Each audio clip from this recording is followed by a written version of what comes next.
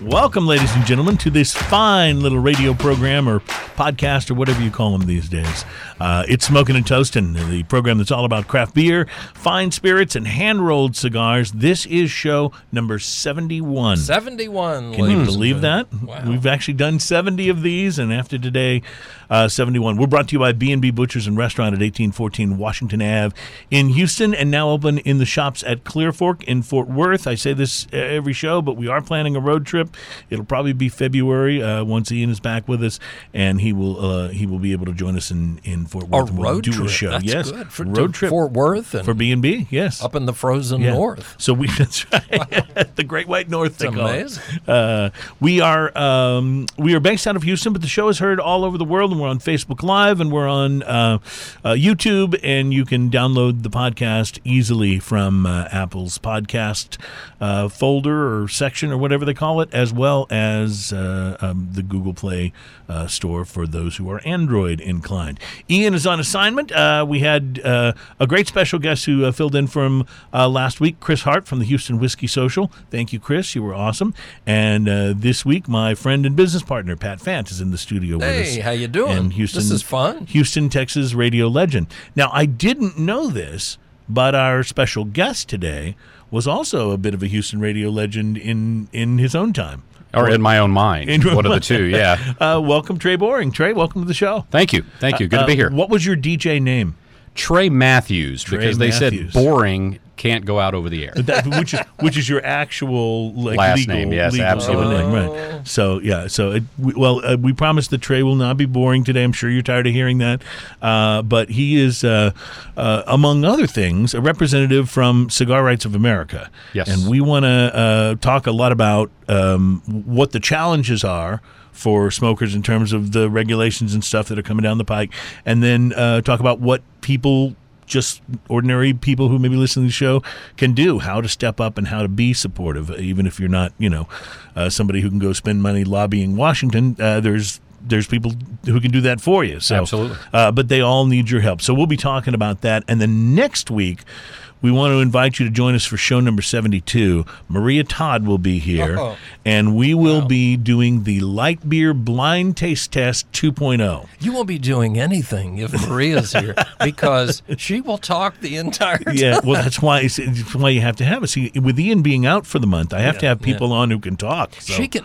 Otherwise, it's just me talking, and that's not good. Maria can make a conversation of anything. I mean, they come up to her table at lunch and go, "And what would you like to have?" Go, "Oh, honey, if you want to know what I'd like to have, let me tell you the story. Let me tell you the story of beer." She's just amazing. She's a light beer drinker, and so even though Ian and I can be a little snobby about the beers, we wanted to have Maria on. We did this the last time we did the light beer blind taste test, because we wanted to have somebody that was really more of their forte to help balance out the beer snobbery, and she did a wonderful job of that. Right. So she's still upset that Miller Lite was her favorite out of the last one. But one of the things that happened to us after the first light beer blind taste test is we got inundated with people going, "Hey, you didn't try this light beer or that light beer." So I've been collecting them since that show, and we'll have a number of light beers that weren't included on the last show that we'll get to do the blind taste test 2.0. So that'll be fun, and Maria is always a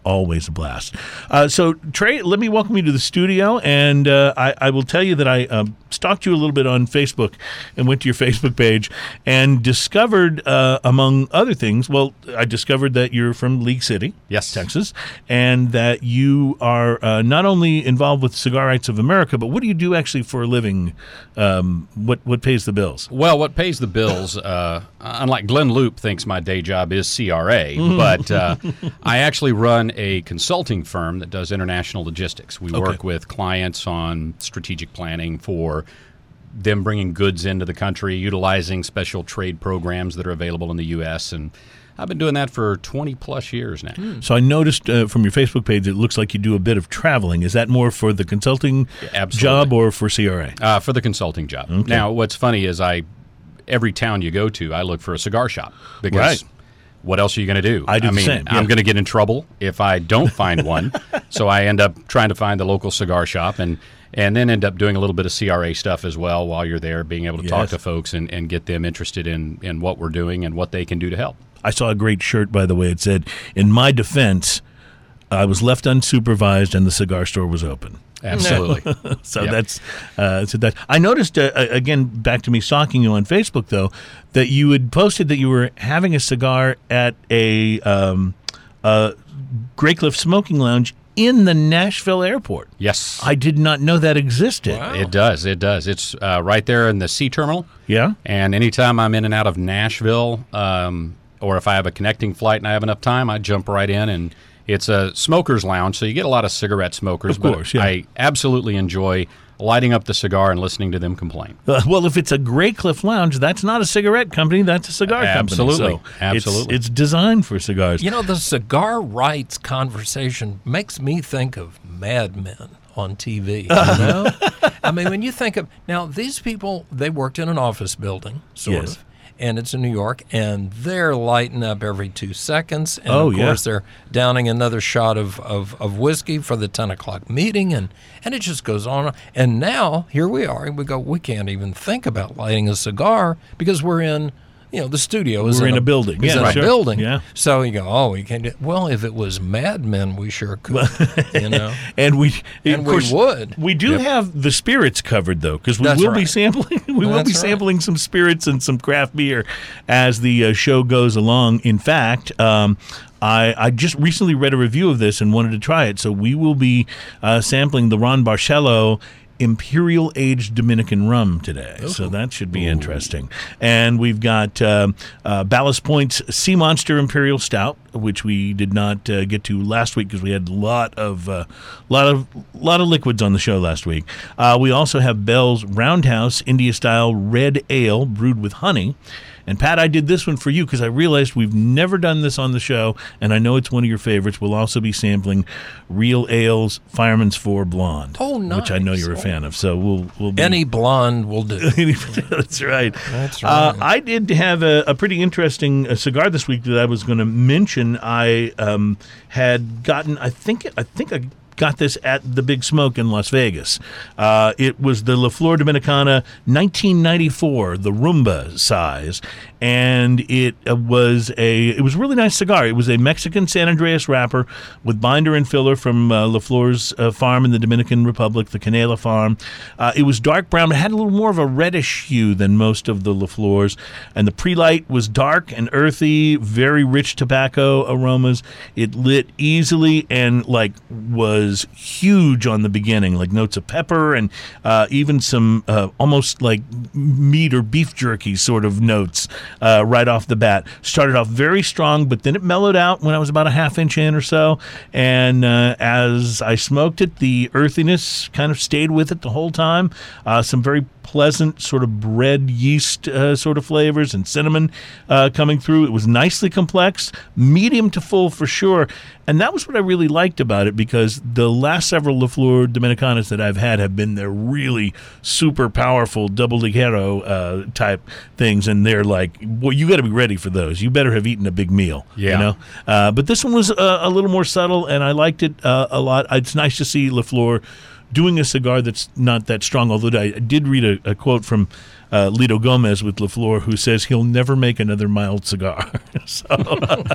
So I guess that's just their thing. But I did pair it with a short glass of TX blended whiskey. It was a great pairing. It's about an $8 cigar, and price to quality, I'll give it about a 6.5. Trey, our price to quality scale that we do on the show is basically a 1 to 10 scale. And if you give the cigar a 5, it means you got exactly what you paid for. So if you get a 6.5, that's saying, yeah, this is a little better than the price. And of course, I didn't actually pay the $8 for it, but we certainly paid the entry fee to the big smoke, which was much more than $8. So Absolutely. I can think of a lot of other things that you could apply that scale to. Yeah, that's a great idea. Well, one of the things that makes me a little crazy about the cigar magazines when they do their ratings is that it's a 0 to 100 rating, but even the worst cigars are getting like 85s and 86s. Right. Mm-hmm. So you're looking for, well,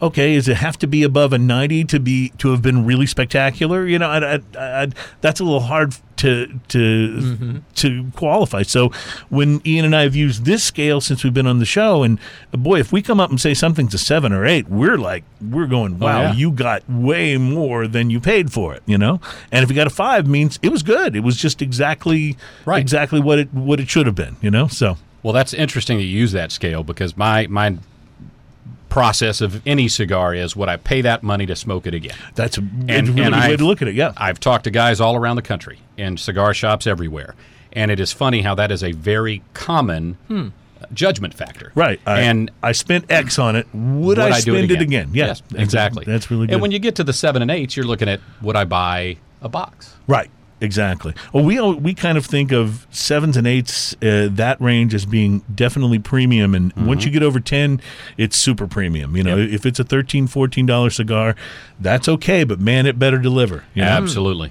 What do you like to smoke when you're, just lighting up on your own? I am a very wide and varied smoker. I smoke just about anything from the Padrones and the LaFleurs, all the way to, there's actually a few General and Altadis cigars that I enjoy, and I love a lot of the boutique guys, from the small guys to the big guys. But I tend to be a more full-bodied person. Like for me, the LaFleur you were talking about, that for me, unfortunately, I would tell you, is my morning type cigar. That's okay. Well, some guys, go for like the Connecticut's and the very mild thing if they're having a morning cigar. You start up the scale, huh? Well, that for me, that is a mild cigar for my palate. Right. But, it's one of those where Lito and I had a conversation one time at a cigar event, and he laughed. He goes, "I think you burned your palate." I go, "Probably," and I told him I blame his chisels, because that was it. So that's one of that, and I would say probably the Diesel are among the strongest things that I've ever smoked, just in terms of the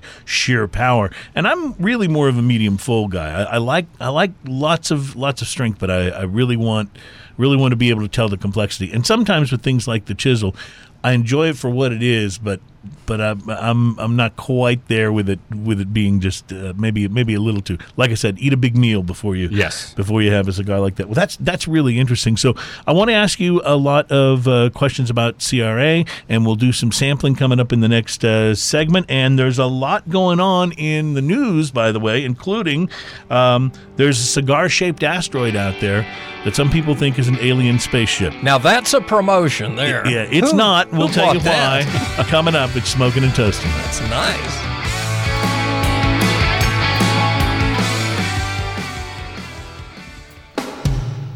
Welcome back. It's Smoking and Toasting. We are brought to you by B&B Butchers and Restaurant at 1814 Washington Ave in Houston, and in the shops at Clear Fork in Fort Worth. And let me just say this one thing to you. If you're going to try B&B, which you should, because not only are they awesome to sponsor the show, but it's a really great place to eat. Oh, yeah. If you're going, you're probably thinking steak, and that's not a bad thing to do. However, the bacon. You have to have the bacon. Have the bacon. That bacon appetizer is just, there's no real words I can use to fully describe basically how good that is. Just get up, get in the car, and go to B&B Butcher kind of right now and just say, give me the bacon. I would be interested to know if anybody has ever gone in and just ordered the bacon after hearing us talk about it in the show. That's right.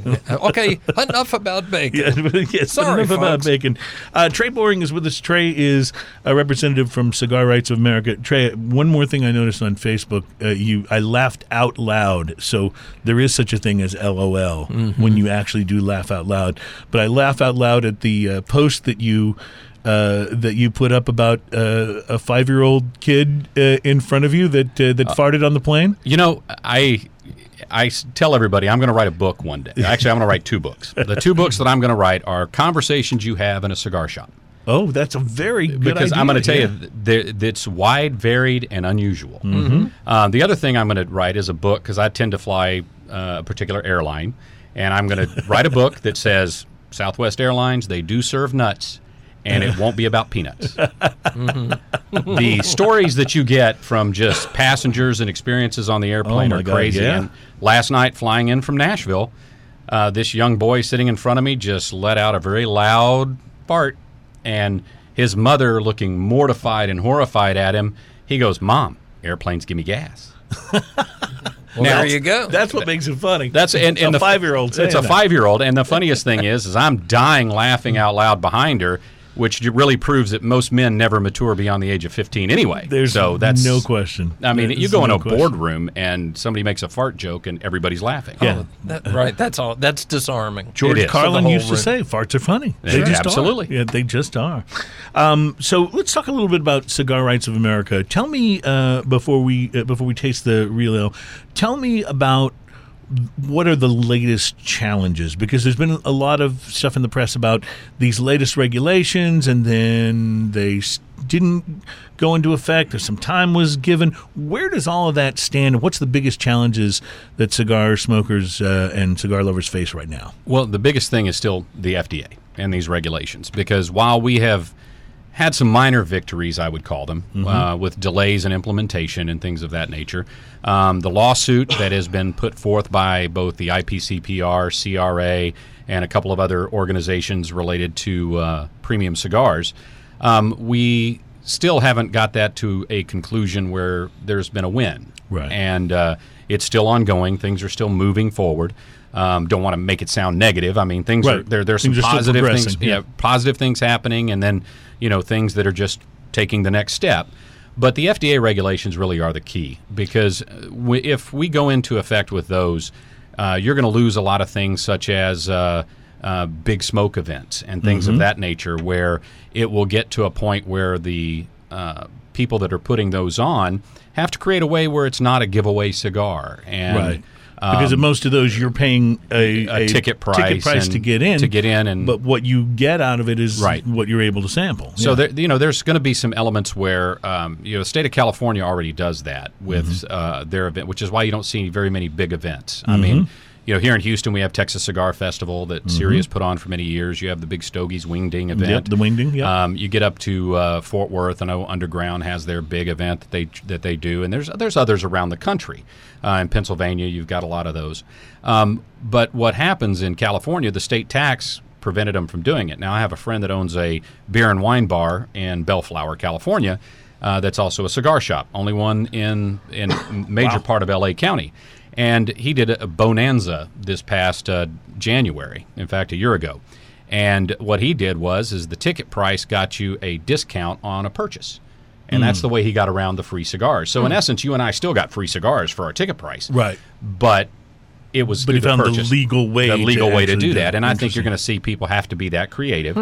And then the other thing is it's just the blends. And I think the fact that the FDA, if all these do go into effect, are going to kill the boutique industry. Yes. And that is going to be really bad for most of us in the cigar culture here, where we enjoy trying a little here, a little there. And It's one of the things that's awesome about cigars is walking into that tobacconist, walking into that humidor and looking and going, oh, that looks interesting. I haven't tried that.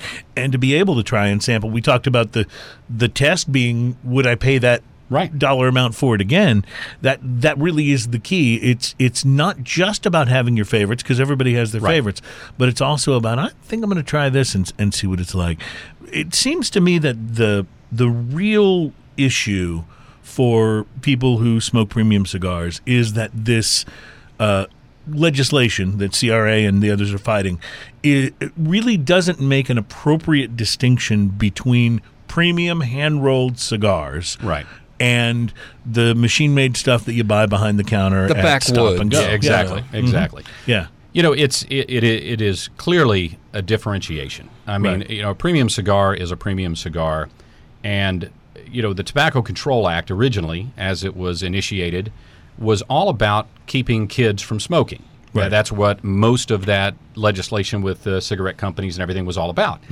Well, I hang out in cigar shops around the country, and I'm going to tell you right now, I never find a 16-year-old sneaking in to spend $12 on a cigar. No, it just doesn't It doesn't happen. happen. Yeah, it just and doesn't so happen. they're trying to regulate us under the same rules that really don't apply. And we've talked about this on the show before, but there was a study that was done, a government study, where your tax dollars and mine were spent to determine that teenagers don't smoke premium cigars. Correct. They don't buy them. They don't smoke them. I'm like, I could have saved you a lot of money. Just Exactly. visit a couple of cigar shops and you can tell. You know? Oh yeah, and that's been part of what we're using in the lawsuit and other lobbying efforts that CRA is doing.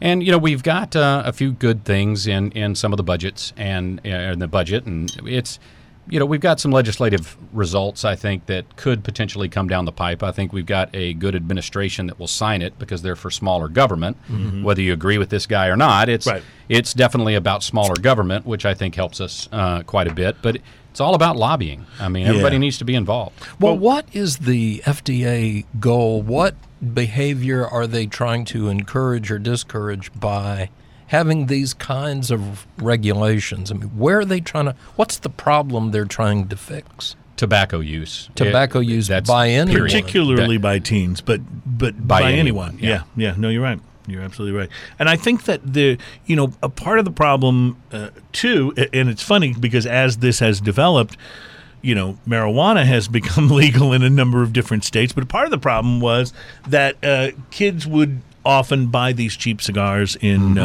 in convenience stores, and then they would basically use them they'd put the joint inside the cheap cigar and use it to basically disguise the smell of the marijuana. Which they don't worry about that anymore. Well, they don't have to in a number of states, and even in many of the states where it's not legal, the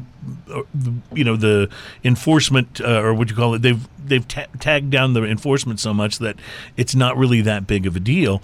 All the while, this legislation still comes down. I mean, there's stuff in this legislation, if it were to pass, that says that a premium cigar would have to have 1/3 of the packaging on the cigar would have to be a warning label. Right. Yeah. I mean, that's just, I understand the warning label thing, but come on, 1/3 of the entire packaging on every cigar. And one of the biggest problems, you talked about the boutique industry, is that it would make it so expensive and time-consuming for them to launch new blends, right? That because of the way the regulation would go into effect. So it's a bummer. We'll talk in a minute about what we can do as ordinary people to fight for our rights to smoke cigars. But first, I wanted to try, and this, Pat, I know is one of your favorites. It's the Fireman's Ford. That's yours right there. Let me ask you this, Cruz. Do I owe a convenience fee or something here, or do I just start drinking? Oh no, you just start drinking. Okay. So this is your first time to sit in and sample on the show. But this is great. The only thing that's required is just that you talk a little bit about what you taste and what the flavors are that you're finding in this. And I will tell you right off the bat, this is a beer that I enjoy with cigars from time to time because we've talked about how much I love IPAs, but how so many IPAs, the bitter hop taste that it can leave after you swallow it down doesn't mesh well with cigars. Right. So I either will go with the darker things like the stouts and the porters and those, or I'll go with the lighter ones. And this is a blonde ale, and I think probably one of the better blonde ales. It's from Blanco, Texas, and these guys, this is the beer that I think Real Ale is most known for, is their Fireman's Ford. Yeah. It's a very, very smooth, but it has a lot of richness to it. Well, and that's what I really like. It doesn't come off as a light beer without any flavor. There's no bite. But there is no bite. There's no bite. Yeah, it's just as smooth as it can be. That's what I like about it, because I can't really abide the heavy hop and the heaviness of the IPAs that. But you want some flavor. But I want some flavor. I don't want flavored water. Right, exactly. And so this beats that. I think this is one of the better examples. I would put this and maybe the Bombshell Blonde from our friends up at Southern Star up in Conroe. I would put these two as kind of at the forefront of some of the better blonde ales that I've tried. Absolutely. I just think they satisfy. They're great in the summer. If it's a hot day, you can still drink these, very sessionable, but they don't have that aftertaste. They don't. And I've had a few blonde ales that do have a little bit of the bitter aftertaste. Right. I guess in an attempt to bring that flavor in. But this I just think is very clean, and it's good really cold. Oh, it's very good. Yeah, and what blonde is because it's just light? It's just it's the color, light color. the color, and that's become a style of ale. Is the blonde ale? You'll see these are almost always that straw color. Straw color. If they're too light, blonde ale is a correct description. Pale ale is not always, right? Because sometimes pale ales can be very dark, but blonde ale, they're almost always you can take this tailgate very light. Yes, you can. All right, so we've done a little bit of tasting. We'll do more. Plus, I want to get some info from Trey about how we can make a difference. Just ordinary people who enjoy cigars. We'll be back at Smoking and Toasting.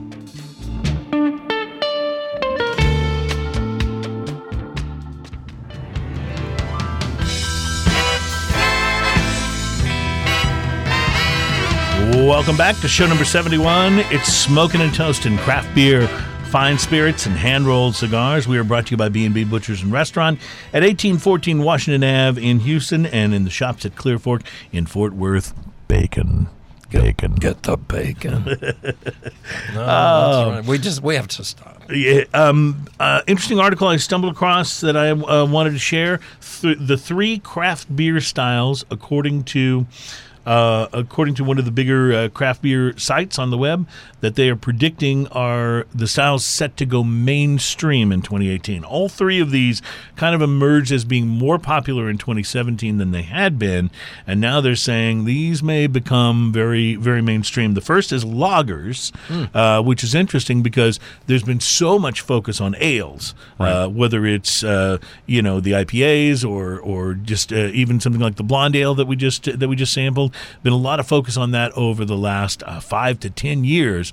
Lagers now seem to be emerging as something that a lot of breweries are experimenting with and doing more with. And the difference between the lager and the ale is where the yeast is added, whether it's at the bottom or the top. So it's just a different brewing process.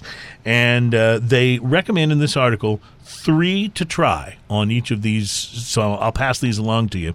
They recommend Lager of the Lakes by Michigan's Bell's Brewery. And by the way, we are going to try a Bell's beer in this segment. It's not the lager, but we will be trying their red ale with honey. They also recommend Hell by Surly Brewing Company from Minneapolis. Yes, it's Surly. And Brooklyn Lager by Brooklyn Brewery, which I've had and I do agree is really, really fantastic. So, then the next category is sours. And sours had a big year in 2017. And they say, you know what? In 2018, you can expect these more tart, fruity kind of beers to gain momentum and spill out into the wider beer drinking public. Sour, the term can be used to encompass a variety of beers, from the traditional Belgian lambics and the Gose, which is the German style on that, to a whole range of crazy things that have been experimented with in the United States. But I always felt like sour is really, I'd call them tarts. Like they're not really sour. They just have a sort of a tartness to them. At least most of them. I guess I have had a few that really were sour. Is that some of the grapefruit and strawberry and all those things? Well, actually, there are some of those. I mean, probably my favorite sour that I've ever had is done by St. Arnold, and it's their Raspberry AF that they do. They took what was a sour, which was only available in the big bombers that they had. They basically took that off the market, added raspberry, brought it back as this Raspberry AF, and that's just, I almost always have some of that in the refrigerator. It's just a favorite. So the sours they recommend in this article are Atrial Rubicite from Austin, from the Jester King Brewery, Supplication from California's Russian River Brewing Company, which is a very well-known and very popular craft brewery, and Fuzzy by Side Project Brewing out of St. Louis.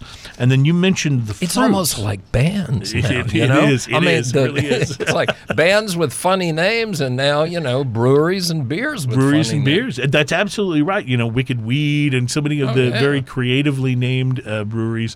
And Pat, you mentioned the grapefruits and the oranges and the blood orange. That spills over into the third category, which is what they call New England IPAs. And the New England IPA style, it's a cloudy, floral, very fruit-forward cousin of the West Coast IPA, which is more kind of like bitter and straight-ahead hops.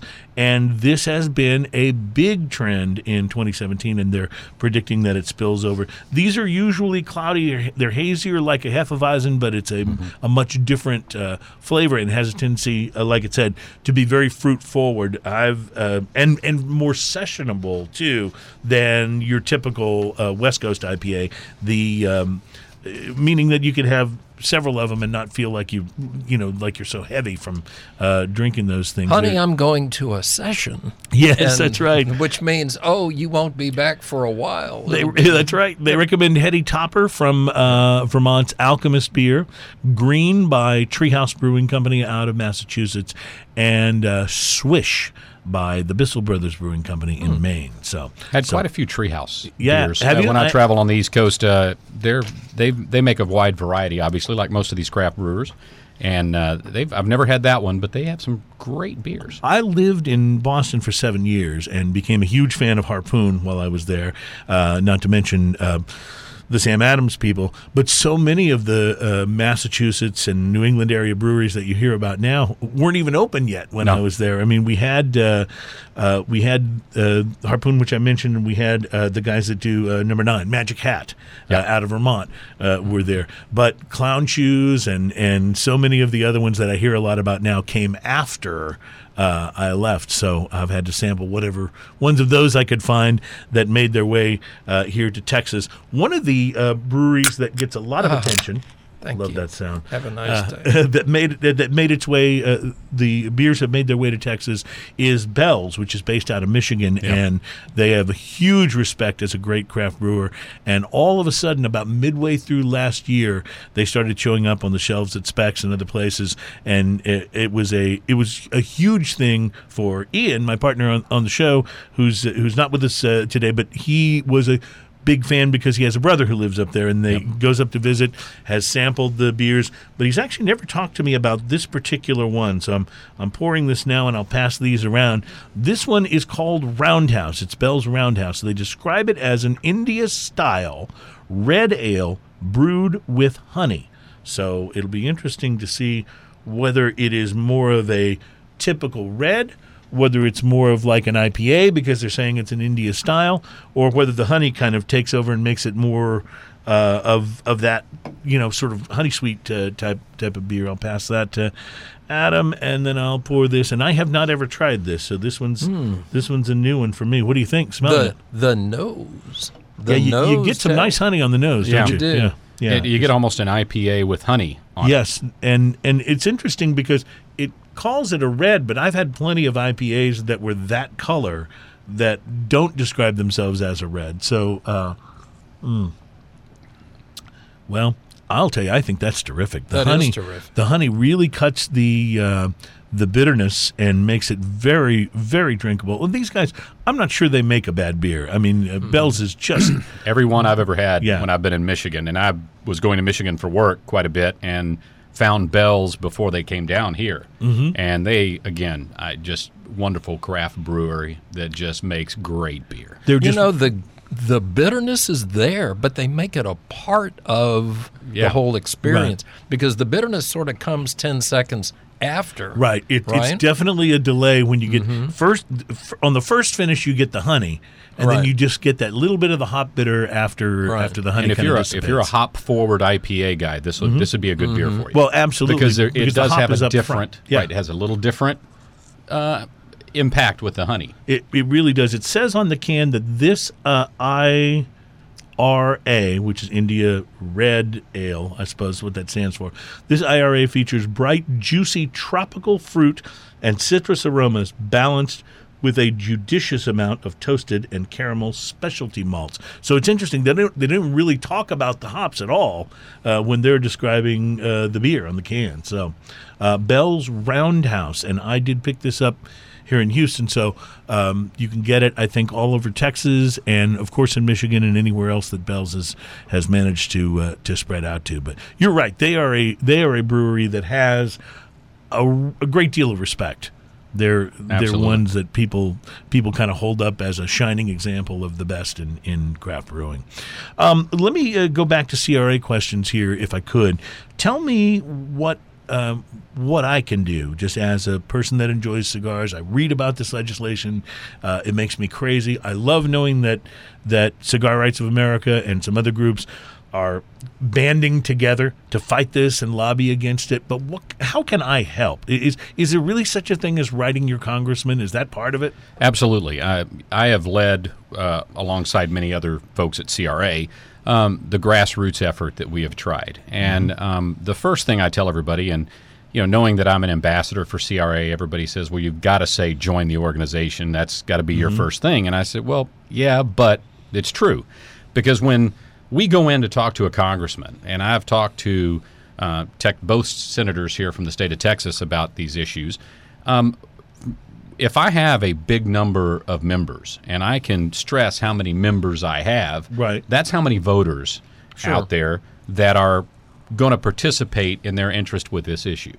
And so I tell everybody, join, because the NRA, the Sierra Club, any other organization that has an agenda drives it from their membership. Right, That's what gives them any justification to walk in and talk to a congressman. Yeah, you gotta pay attention because we're X number of people strong. Correct. And on an individual level, especially when we're dealing with state issues, because we always have some person. I think this last legislative session, it was really not talked about a lot. It died well before it even went into committee. But we always have the statewide smoking ban, which is many people in Austin want us to have the Houston-style smoking ban everywhere in the state. And we have a lot of communities that don't have those bans, right. And Spring, for instance, here north of Houston, bars can determine if they want to allow smoking or not. Those are the types of things that certain cities have freedoms to do. Do they promote that, talk about it, or do they bother to make that? I think some of them do. Those that really focus on that getting market. their drinkers and that market in. But the thing that I tell everybody is all you have to do is write a check to your local state rep or the guy that you think is going to help you. Right. And, you write a guy a $200 check that's running for state representative, and that's coming from an individual. And you have his attention? You have his attention because you are a voter. So your $200 may not be a lot because he may get from this other lobbying organization or this PAC, he may get $1,000, $10,000. But he gets $200 from a guy that goes into the voting booth and a guy that talks to his neighbors. Sure. Yes. So I tell everybody, you don't have to give a lot of money, but do it. And then get involved. Volunteer for the guy. Block walk for someone. If you're volunteering, you have his or her ear. And that means a lot when we're actually trying to impact change. This is all a big libertarian issue. Where it's just the leave me alone crowd. Right. Yeah, It's I like, think you're right. I know that, we've got to have a national defense, the roads have to work, and all these things. But can I or can I not smoke a cigar? Should Right. not be part of the assignment of what the feds are there to do. So, absolutely right. Big libertarian issue. Oh, absolutely. I want to pick this back up when we come back into the next segment, and I'm also picking up a bottle of Ron Barcelo Imperial Dominican rum, and we'll be trying that in the next segment as well. You are listening to Smokin' and Toastin'.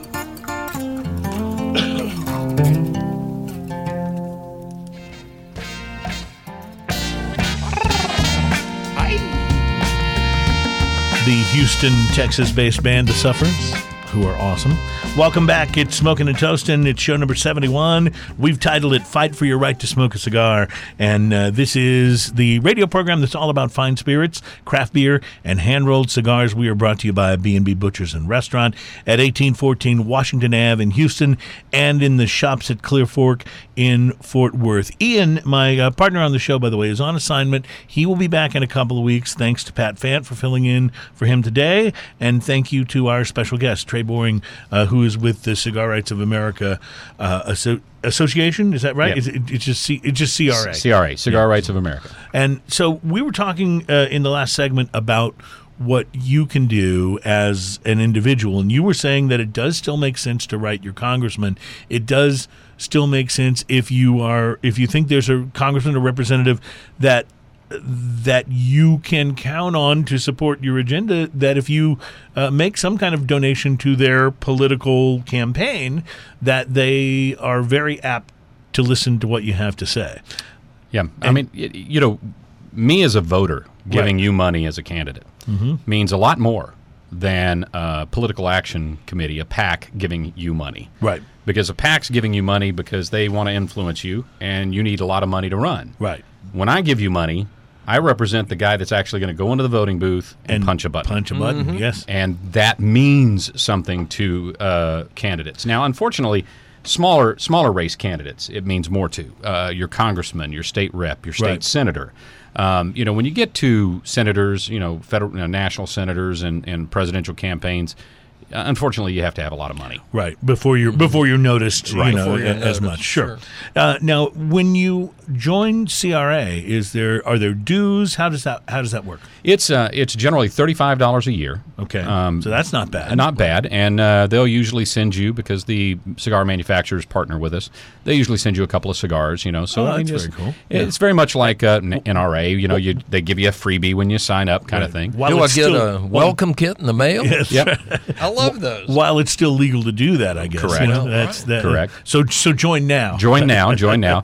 And it's one of those things where at different festivals and things, we'll have tables set up. I've seen your booth at a number of different things. Sometimes you can get a discount if you sign up at one of the festivals, but it's all really about numbers. And our point to everybody is, if you think your $35 really makes or breaks the overall process, is it doesn't. Right.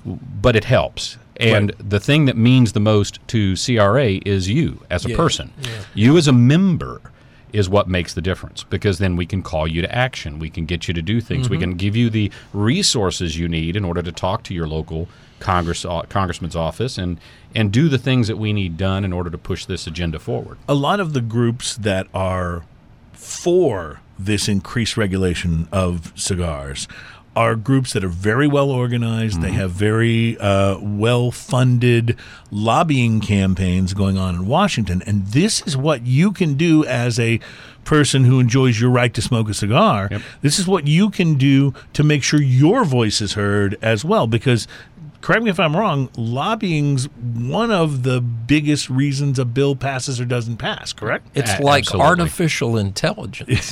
That's what you're lobbying is. Am I right? Absolutely. Absolutely. That's what that is. Where does the pipe guy come in here? Or gal, I guess. Well, the interesting thing for pipes is, caught up in all this mess has been the regulations within the FDA that talk about being a manufacturer. And there are many that believe that the enforcement from a pipe tobacco standpoint will come in relative to your local cigar shop or tobacconist that also does pipes, or maybe it's strictly a pipe store, may do their own blends, right? They may take a few different tobaccos and they may make a blend. Custom blend for their shop. And does that, under these FDA guidelines, constitute being a manufacturer? Well, if it does, you're talking about a $100,000 investment for a store to get licensed with the FDA if all these regulations go through. That's absurd. And I may be misquoting the number, but it's somewhere crazy. But it's something like Some that. crazy number. And so the pipe guys really have a stake in this as well, because the same thing that we talked about with the boutique cigar guys. If I've got to spend $100,000 to get certified, do I sell enough cigars to do that? Right. And that may be all my profit for the last 3 years. Yeah, cost of entry is so high. Right. Yeah. And so it's the same principle. Is if that you draw that back down to pipe tobacco, and then basically we're all smoking King Alberts and Macanudos, or something that's been around for a long time, because no new cigars will be able to come out because of the cost and the barrier to entry. We had Rocky Patel on the show a month or so ago when we were in Las Vegas for the Big Smoke, and he talked a bit about his efforts in Washington, lobbying and talking to Is that something that happens alongside what you're doing? Does he join forces with you? Is he his own sort of entity in doing that? Well, I think all of the manufacturers represent themselves, because, it is the industry that pays their bills. Right. However, Rocky is a board member of CRA and is a very staunch supporter of CRA. I have some very humorous stories that have less than colorful language of conversations I've had with Rocky. I can only imagine. Related to CRA. But, it's an interesting thing is the answer to your question is yes and yes. They are doing it because they need to. but they're also doing it in conjunction with not only CRA, but IPCPR, which represents the retailers, and other organizations, because this is a fight for the survival of an industry. Rocky was saying in the earlier days of the Rocky Patel Cigar Company, after he renamed it from Indian Tobacco, he spent most of his time on the road promoting the brand, going to cigar shops and events and whatever. And now he spends most of his time doing things that are more politically driven and supporting these kind of causes, because that's where he feels like his time is best spent right now. You know? I agree, and there are multiples of guys out there doing that in the industry that are big supporters, and Rocky tends to be one of my heroes because he does take a forward approach and everything. I mean, if you've ever been out drinking with Rocky, he takes a very forward approach as well. But I mean, it's yes. It's one of those things where he never shies away from what he needs to do to protect your and I's right to smoke. Where is the momentum right now? The momentum is really with Congress. If we can get a lot of the budgetary things passed that are coming along, there are some things that are working through those processes that we potentially hold out hope would allow for an exemption maybe to be put into effect and those types of things.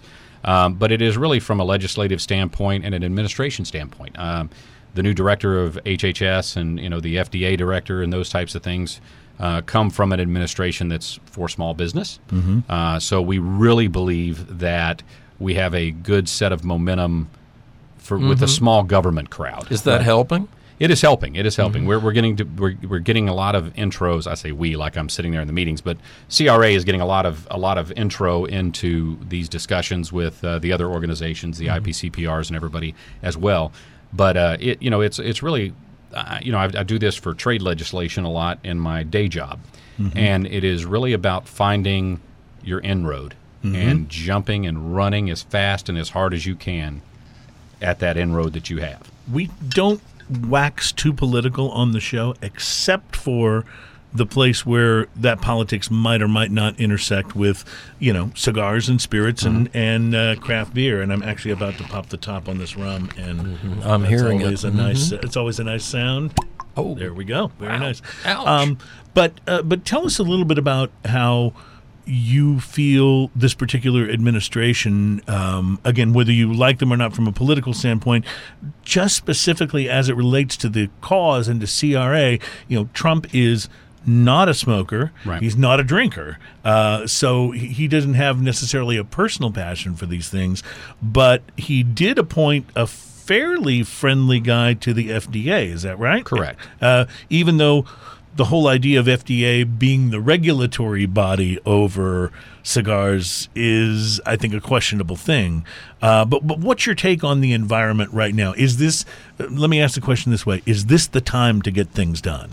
I think compared to the last 8 years, it is the time we have to get it done.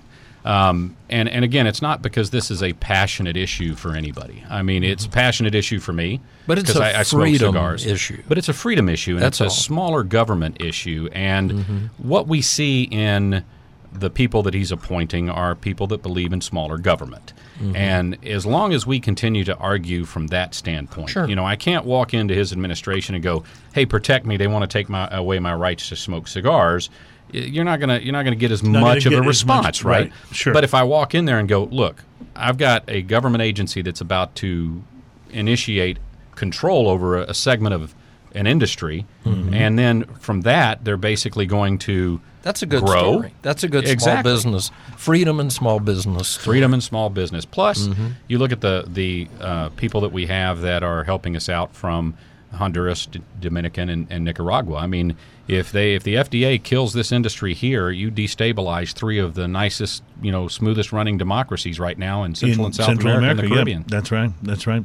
Ron Barcelo, Imperial Dominican rum, speaking of the Dominican, is what we're sampling today, our spirit for the day, and it is something I read a great review of in Cigars and Leisure magazine just a few days ago, and I picked up a bottle for us to sample today because it paired so well with the cigar that they were pairing it with in the article, and they talked about how it was a rum that really tasted a lot more expensive than it was. So I thought we would try this today and see what you think. Now, Pat, I saw you make a face. Did it not? No, in my mind, I'm thinking nurses are standing by.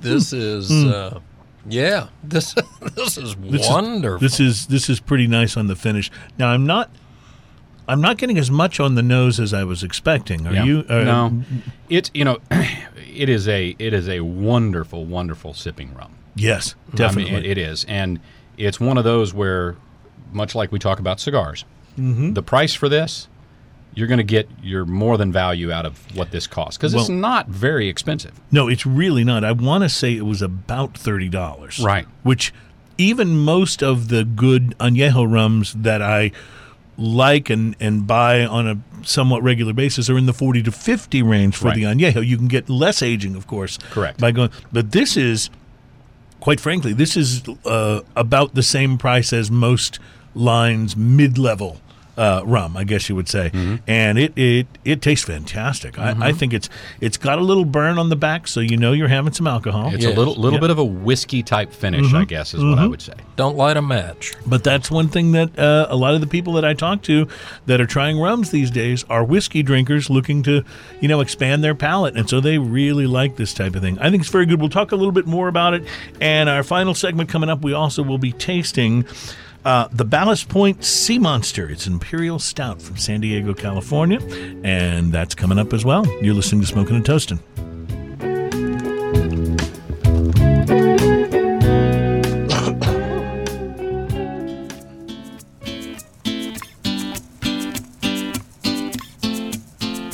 On the beach in Hawaii. So perfect music accompaniment as we start our final segment here of Smoking and Toasting show number 71, because this rum has transported me to the beach of somewhere. I can tell you that.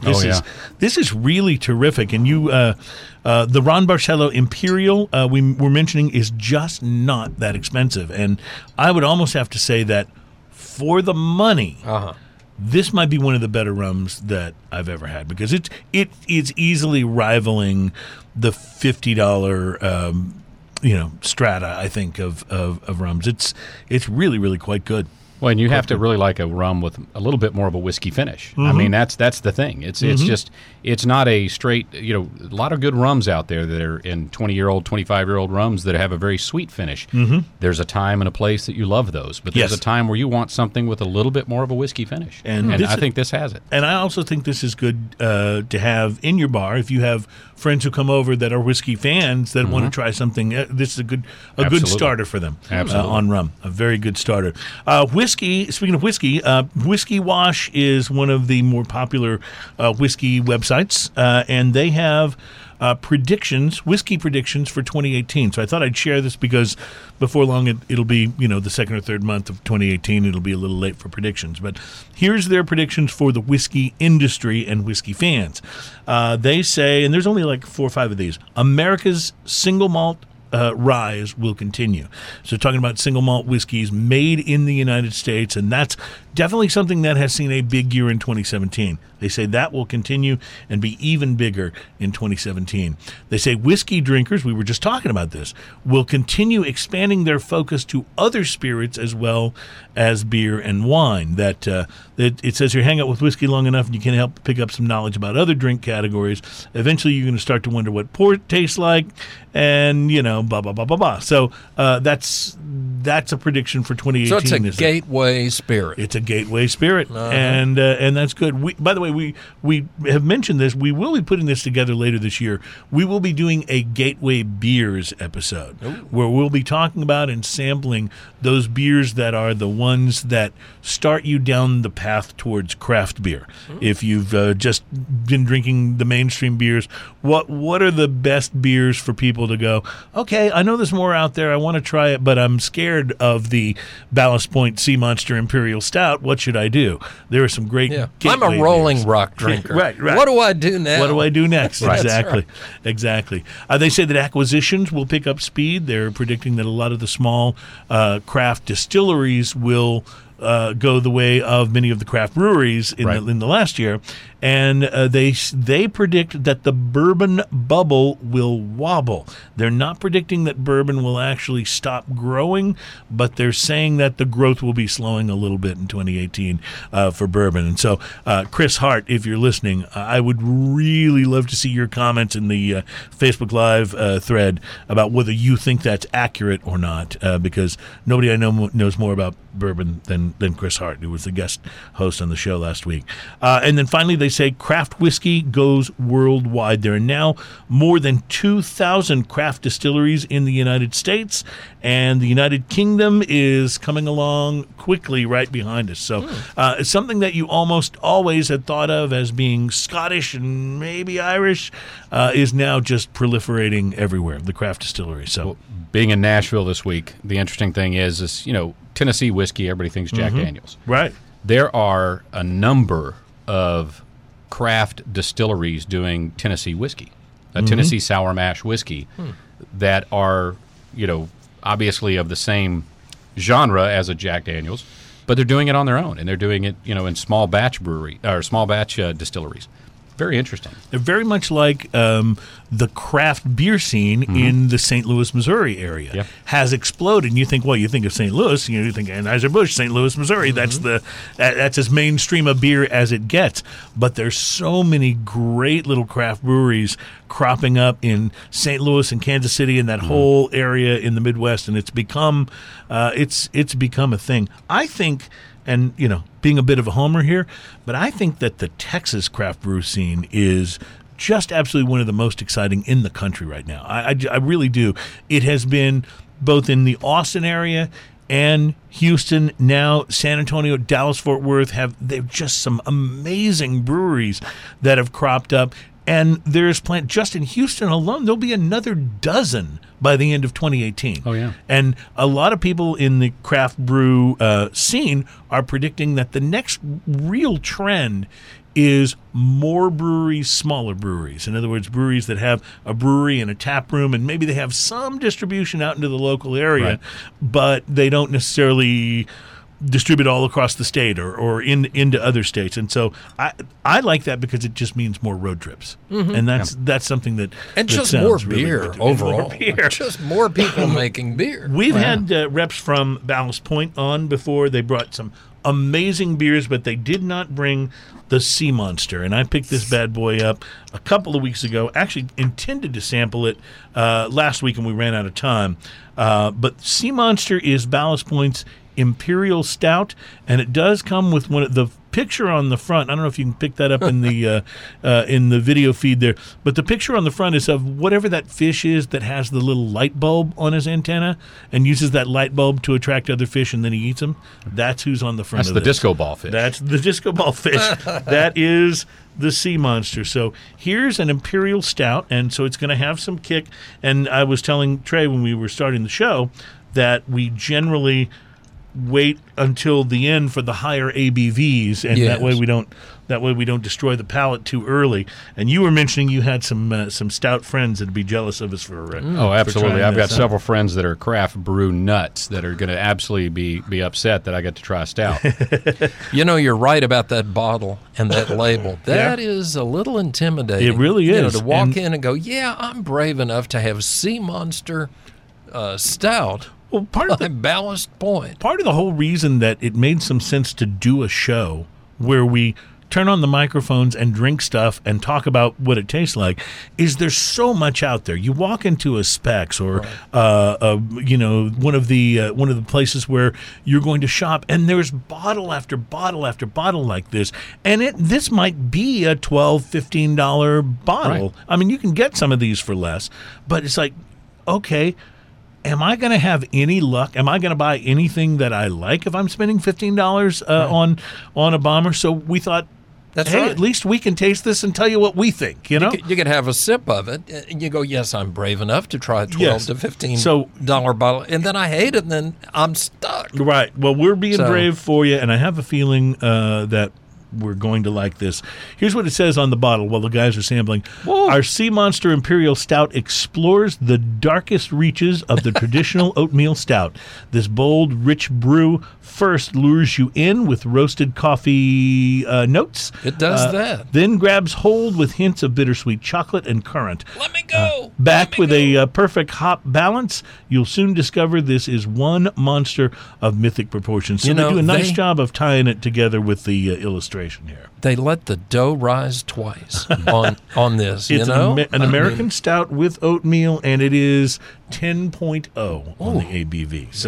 So we've had higher, but not too much. Yeah, it's a very rich It is stout. rich. it is almost coffee-like in terms of its consistency. Yeah. Like it's a little thicker than a lot of the beers that you might try. But again, the stouts and the porters can often be, although porters are generally not as thick, but a lot of the stouts can be. This is Ian would say if he were here that this has got a really decent viscosity to it. Yes, it does. Yes.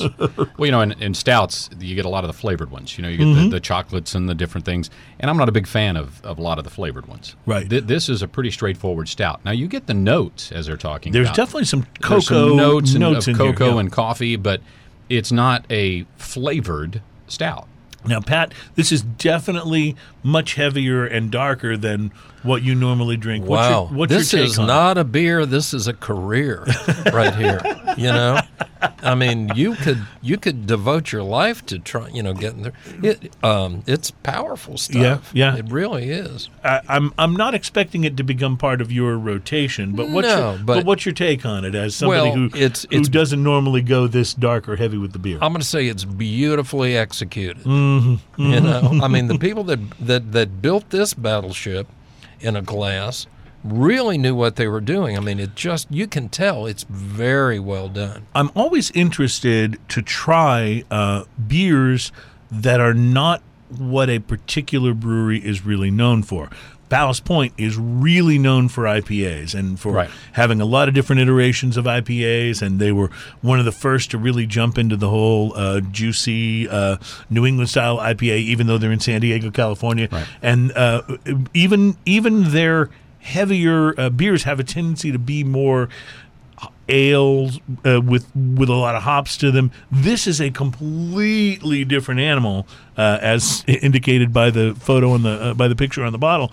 But I'm always interested to see. Okay, these guys are known for IPAs. What's their stout going to be like? I'm going to try to make a White Russian with this stuff. You almost could, I think. I think I could. I'm gonna give it a try.